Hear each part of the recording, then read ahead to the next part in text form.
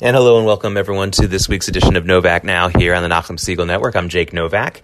And again, you can follow me on Twitter at JakeJakeNY is the best place to follow me for stuff on hourly, sometimes minute by minute basis of the news and other things that you may have missed. And you can also catch me on Facebook for some longer form things that you might find. Again, you can find all the columns pretty much I've ever written at CNBC.com. You just do Jake Novak, CNBC on Google. And you can also find me on LinkedIn. So these are all the places where you can see longer form stuff I've written. The reason why I say this at the beginning of every program is because I often refer to columns that I've written. I often refer to other news stories that other people have been covering, other columns that other people have written. And if you're wondering, hey, I'd like to, where can I find that thing that Jake referenced? Where can I find it and read the whole thing? Looking at my Twitter stream is the best place. Twitter feed is the best place to find it. But also, you can find it in the other places I mentioned, either on my CNBC archive page, my LinkedIn page, things like that, and even Facebook. But usually on Twitter, if you have the patience to scroll through, it goes quickly. I don't really write too many very long things. I have a thread here and there, but for the most part, I keep it moving. And if there's anything that you want to see, hey, if you want to challenge me on some of the things I've talked about and you want to find out what I'm referring to, that's a place to go to as well. So, friend or foe, that's the place to find me. I have a couple of main points. There's one that I'll spend about 65% of the program talking about, and the remainder about something else. There are a couple of main points that I want to hit. Again, we're still very much under the cloud of the coronavirus. That is a story that you just cannot get away from. Any other story that you mention pretty much has to be put into the context of what we're dealing with here with the coronavirus. And, the news is mixed. I want to be an optimist, and I usually am. I'm liking what I'm seeing about the reduction in the number of new infections here in the New York area. I'm liking even more than that, the reduction in the daily deaths here in the New York area. We're seeing fewer people coming into the hospital in the New York area. All this stuff is really, really good news. Very happy to see it. But again, we have to be cautious for a couple of reasons. One being that we know that there have been a number of cases of people who have recontracted the virus. So I really don't think that's incredibly widespread. So thank goodness for that. But there's that. Also, if we let our guard down, there is a chance, and again, I want to underline chance, that we will have a second larger outbreak for everyone here. So those are the things that again, we should all be cautious about. And I understand the foreboding about it, and I understand people who want to be extra cautious about that strictly from a medical standpoint. I'm not talking about people who may be trying to take advantage of this for economic reasons, which again, I'll talk a little bit more about a little bit later, or want to take advantage of it for political power, greediness, all that stuff. I don't want to completely discount that because that's in play here as well.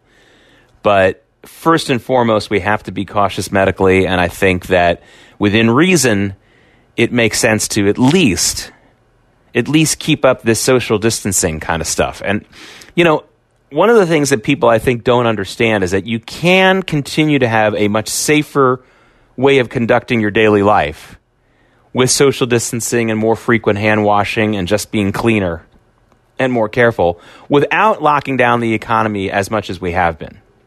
In other words, I think we can start reopening some businesses and even some schools if, provided we really get the message through and give people the ability to be more socially distant, to wash hands more, to be smarter. Let me start with places of work. For those of you who work in bigger cities these days, and I'm sure this is happening in smaller towns as well, but certainly in bigger cities, you have to have noticed the more living-like quarters that our workplaces have become, right? We've moved from having a little bit of a water cooler and a coffee machine in offices to full-on break rooms, nap rooms, dining areas, all kinds of other types of places at work where we're like living in a house together.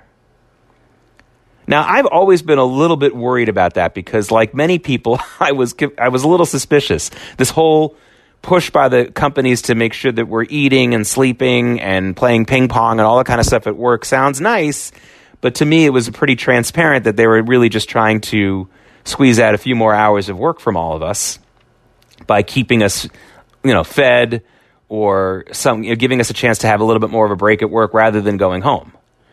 So I already had a problem with that. I think that way of office managing, that way of the American office, especially in big cities like New York, Los Angeles, and San Francisco, I think that's got to end.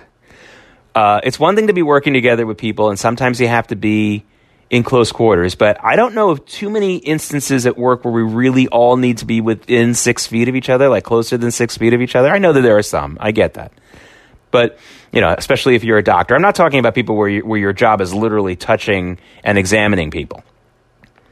But I do think that we're already too much on top of each other at work. We're already conducting too much of our non-work lives together at work. And I do think that we can reopen work, but I think that the break rooms and the eating rooms and all the free food and all that has got to stop. Because that spreads disease just like it does in your own home. I think that we should really consider reopening the schools with breaks for kids to go and wash their hands regularly, with hand sanitizers at every desk. I know that's going to get messy for some of the primary school students, but I think that's got to be happening. I think that the way that they do lunch, I think they're going to have more lunch periods so that everyone isn't all having lunch together at the same time. I know that most schools don't do that now, but I mean even more distancing so that you have just a few kids at every lunch table so that they can be more apart and things like that. I'm not pretending that I know exactly how to initiate this and execute all this that I'm talking about, but I do know that it is absolutely possible for us to get back to a more normal life. It won't be the same, but we can get back to a more normal life today, in my opinion, even in New York, if we allow our workplaces and our schools and our shuls and our churches and things like that to be a little bit more accommodative of social distancing. I think it can be done. It's going to be harder in some of the places, in some of the more crowded synagogues, for example. That's going to be tougher. I think they're going to have to do more in different minyanim. I think they're just going to have to do it. They're just going to have to find a way to do that. I think that the schools are going to have probably a somewhat shorter day. I think the schools are going to have to figure out how to maybe that's the way that they get around that lunch problem. They just have a shorter day and send the kids home. Start school at 7, send them home at noon, and it's better than nothing. And I think one of the easiest things to do is that for these workplaces that have nap areas, and when I say like break rooms and common rooms and snack rooms, I'm talking about these places where everyone is on top of each other at the sink and they're making their food and we're sharing dishes. I mean, I've worked in a number of places where there's common dishes that people use for food. You're creating this kitchen living room like atmosphere at work, and I think it's inappropriate for a number of reasons, not the least of which the health issue, but also the fraud that it kind of is imposing on people to get them to work longer for the same money. So these are things that I think we need to do and I think can be done. But what I want to really focus on right now is the smug, self-important, superior attitude that a lot of people, even in, or especially in, the coronavirus epicenter that is New York and New Jersey, are expressing towards other Americans. This is something that I saw nonstop over the past week, and it never ceases to annoy me. And it goes beyond just annoying behavior. There's a fraudulent aspect of this.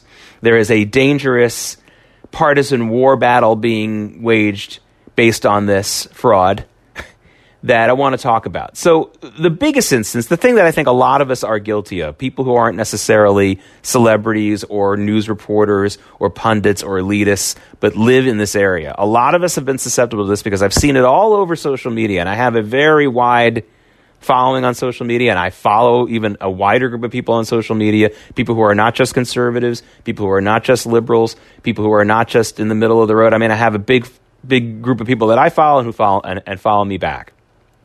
So I get a pretty wide-ranging feed of folks. And then, of course, I'm also reading basic news stories as well. But I saw all week a bunch of New York area people. And remember, here in the New York area, we are, to say we are the epicenter and the ground zero or anything else you want to say about New York and the New York, New Jersey area and the coronavirus would be an understatement. The number of infections and the number of deaths in New York City and the New York City area, I'm talking about Westchester and Long Island and the New Jersey suburbs and those places, is well over half the total infections and deaths in the entire country. Well over half, more than 60%. If you take away the New York deaths, that 41,000 death toll that we're at as of Monday, April 20th, is less than 20,000. I think it's less than that, probably 15,000. So we are the proverbial people living in the glass house, and yet many of us are throwing stones. Because over the weekend, when we saw stories of people in Minnesota going out and protesting what they felt were too draconian economic lockdown measures, when we saw pictures of people in Florida walking on beaches, not rolling all over each other like those spring breakers were 6 weeks ago. I'm not talking about that. I'm talking about people walking on a beach, probably with the people they're living in the house with, and not on top of each other and not making, pyramids or swimming together or anything else like that. I'm talking about socially distant activity, relatively socially distant activity on a beach. And when we saw things like that, we saw over and over people here in the New York area posting snobby, self-important, incredibly non-self-aware posts about how dumb these red state Trump supporters are. Again, no way to know whether these people were Trump supporters or not. I really don't know. About how stupid they are for not being more cautious during this virus, and look how dumb they are, and they're really going to get it. Meanwhile, we're, proverbially dropping like flies here in New York City. Thankfully, not literally dropping like flies, because, again, even 20,000 deaths in New York City, in the large New York City area, when you're talking about all the encompassing areas, thankfully, is not a huge percentage number, especially when you consider how many people are infected with the virus. So thank goodness we're not dealing with a real situation where we're looking to our left and our right and seeing people dying all around us. That has not quite happened, thank God. But we are in a situation where we are the epicenter of the virus, and we're scolding everybody else. Florida, the last I checked, had about 750 deaths. Now, the state of Florida, I know New York City is super big and bigger than any other city in the United States. It's more than twice as big, actually, than any other city as far as population is concerned, when we add in all the people who are living and working in the area. But New York State is not all that more populated than all of Florida, for example. And yet Florida only has about 750 deaths. That's not great. Wish all those people were still alive. I really do. But on a percentage basis, Florida's doing just fine compared to New York. And Minnesota and these other places where there were some protests, they have not been touched by this virus in a way that we have. If there ever was a time to bow our heads in a little humility and say, wow, people are dying around us. We don't really know how to beat this yet completely. We're not really sure how this started and where it happened. That's really the way we should be responding to this. And instead, it's look at these dumb people saying this, look at these dumb people doing that, in all these places where there's less of an effect. Of course, any dime store psychologist can tell you the reason for this. It's not really that hard to understand. First is, of course, we've got elitist, snobby, self-important types in New York anyway, in New York and Washington. I mean, I've lived in both of those cities, and the people in those cities are very susceptible to this, especially those who have some kind of an official job. But also, it's very obvious what's going on here. We're living in a scary time here in the New York area. It's scary to see all these infections. It's scary to see these people dying. And instead of confronting that and facing it head on, it's a little easier to go and wag our fingers at somebody else. So a lot of people are doing that. And you see that on Facebook and Twitter all the time. When people, that sort of, let's gang up, I'm having a tough time, or we're dealing with some kind of challenge, whether it's the virus or not, there is a tendency of a groupthink gang up session on Facebook every couple of weeks. There's a new thing for everyone kind of jump on. We've seen that phenomena. There's been people who smarter than I am who have written about this. And somebody I know pointed out that this was something that was a plot line in 1984, George Orwell's book 1984, that everyone kind of has a a cause that that Big Brother tells them to shame others about, and then they move on to another one. So Facebook has kind of been yet another manifestation in real life of something that Orwell wrote about in 1984, which is supposedly a fiction book, but sadly keeps touching on things that happen in real life. In the it's been 72 years, I guess, since that book was written. So we have all that going on. So that's a big reason for all of this. But there is a little bit more of an even more nefarious thing going on here, and that is the use of the coronavirus situation as a weapon to go after usual suspect enemies. In other words, person A doesn't like person B, never did, doesn't like that guy. And when bad things happen, they decide to blame them always on person B, whether they had anything to do with it or not. And when bad things happen, it's always an excuse to hit that nail with the hammer that you are. And that's dangerous when we're talking about not just person A and B, but we're talking about entire industries, entire groups of people in this country.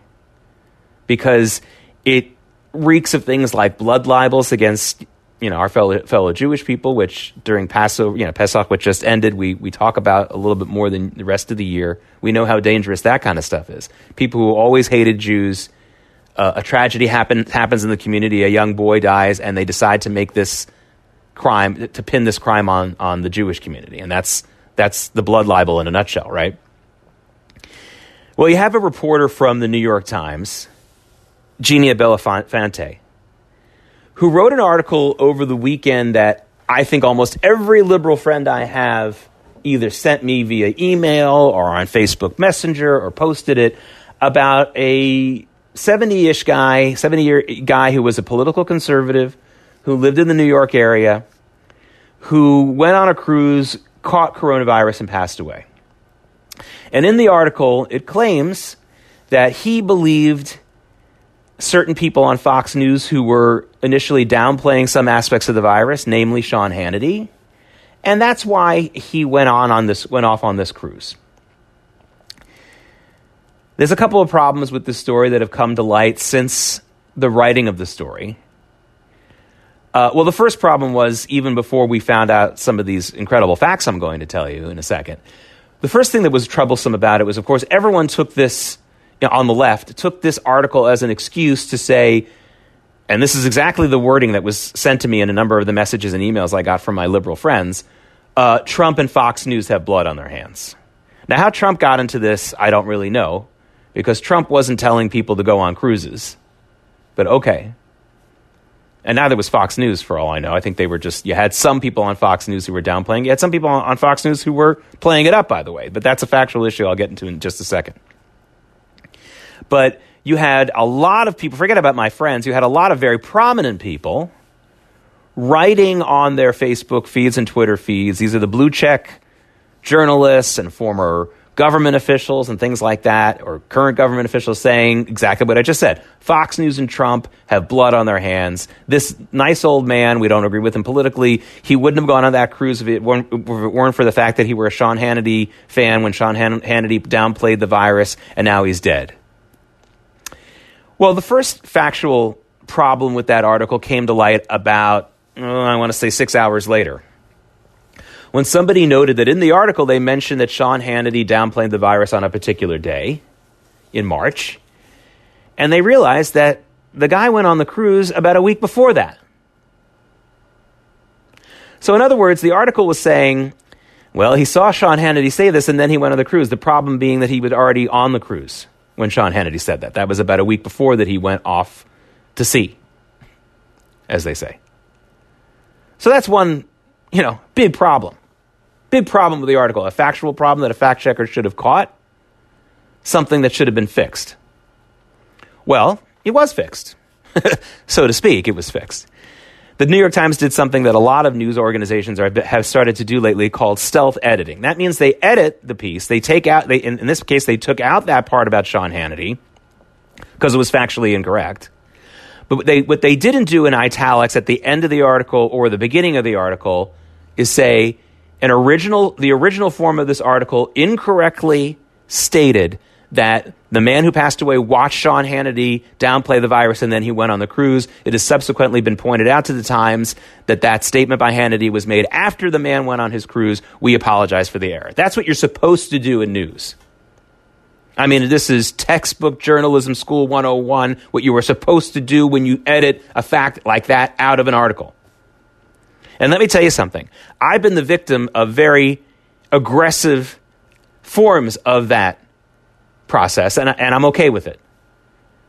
About 3 years ago, I wrote a column, maybe about 2.5 years ago, I wrote a column about John F. Kennedy's budget and tax cuts in 1962. And I kept saying that it was 45 years ago or 48 years ago when I wrote it, when obviously it was 58 years ago. I just got my math wrong. I was talking about the 60s, and this was already 2018 or 2017, and that's more than 50 years later. And I just, and I got that wrong. It was just a quick kind of, typo type error. Obviously, I was talking about the 60s. I had the correct dates written in there, but when I was doing my math in subsequent sentences, I was saying 40 years ago or 45 years ago. So not only did my editors rightfully fix that, but they also rightfully, and I think that this was, look, they had to follow the rules, but it's obvious, did they really need to put that in there? And the answer is, I guess, yes, if that's what your policy is. They wrote in italics, the original edition of this column by Jake Novak incorrectly stated that these events happened 40 years ago when it happened 50 plus years ago. It was just a question of my math, not the date that I put on in the original sentence. That's what you do. So in that case, it wasn't like a fact that changed anything. It was just bad math, and they fixed it, and they let everyone know that we got it wrong in the beginning. So in other words, the New York Times was supposed to, this is a stealth editing thing that we keep seeing now in a lot of newspapers and websites and things like that, where they are fixing major facts, fixing them, which I think they should do. Obviously, they shouldn't just leave incorrect stuff in there. But they're not admitting that they got it wrong. And of course, without that, this is a key fact of the story. Is the story that much more powerful when you find out that the event that they're talking about that supposedly convinced this guy to go on the cruise happened after he left on the cruise? Of course it isn't. It's the whole story. It's the meat of the story. For those of you who know, Talmudic terminology and Jewish terminology, it's the ikar, it's the ikar, it's the ikar of the story. It is the essence of that story. And they just stealth, they wipe it out of there, and they don't even admit that they got it wrong. This is the height of journalistic malpractice. This is absolutely unethical and fraudulent. But wait, there's more. There's more to the story, my friends. If that weren't bad enough, if what I've just described to you isn't bad enough, I've got more for you. Then I found out from some friends that the same reporter who did this story, Genia Bellafante, who's making this big point about how terrible it is that Fox News is downplaying the virus and telling people it's not so bad, and that's why this lovely man died. She's pounding her fist about it in the story that is tugging on people's heartstrings. In her own Twitter feed on February 27th, around the time that this guy went on the cruise, she is tweeting the exact same thing. She is saying, I don't know what the big deal is about this virus. Why are people so afraid? It's already starting to dissipate in China. What's the problem?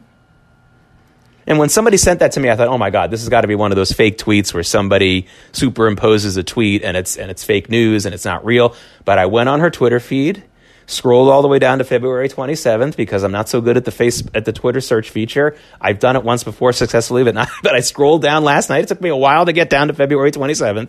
And there it was in her tweets and replies. You got to look at replies because that's something that doesn't come up on the original setting.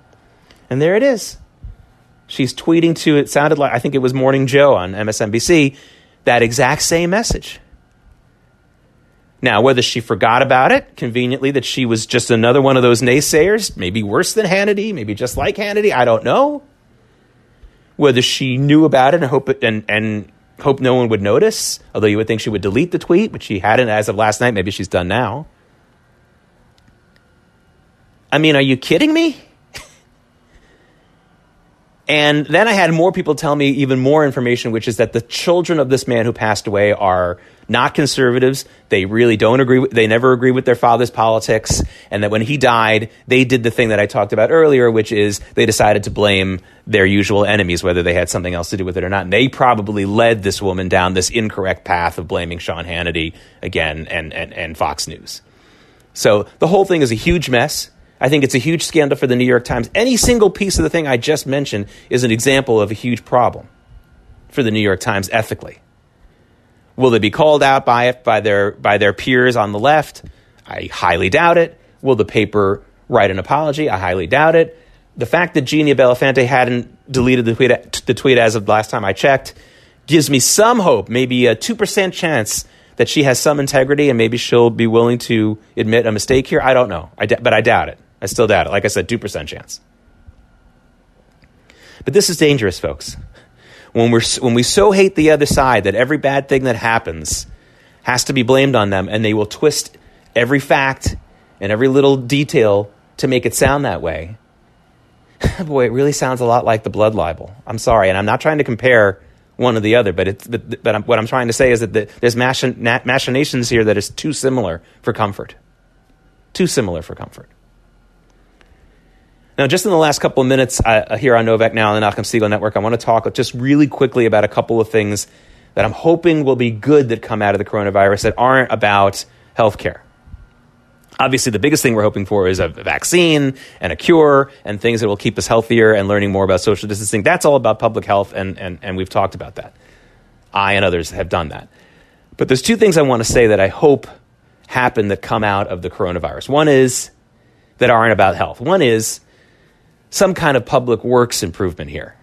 Now, I'm not a huge fan of the government building up a bunch of new things or other stuff like that, but this would be a really good time, right, for New York City and for the New York area to get road crews out there with social distancing to do the road work, right? Because there's not a lot of traffic on the roads. You would think someone would have thought of that. Maybe somebody will. I'm not the first one. Actually, the first person I heard talk about that was my father-in-law. Then I heard someone else talk about it. I would really hope that that is one thing that happens. And let's all think about some other things that can happen now because people are off the streets for the most part in their cars and out of other buildings. Maybe a lot of school improvements can be done. Again, I'm not talking about building new stuff. I'm talking about improving stuff, fixing stuff that we know we need, and doing that now when the people aren't in the buildings or people aren't on the roads. The second thing is really different, and I've written an entire column about it, and you can find it on my LinkedIn feed and also on my Twitter feed. It'll be there if you keep scrolling down.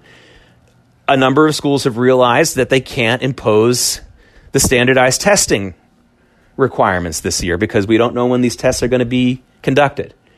And I can't think of any single thing that would improve the intellectual quality of our schools from colleges all the way down to kindergarten that would do it in one fell swoop better than getting rid of the SAT and the ACT because they are anti-intellectual exercises. They don't spawn a love for learning. It's quite the opposite. And these are for the kids who are in the good schools.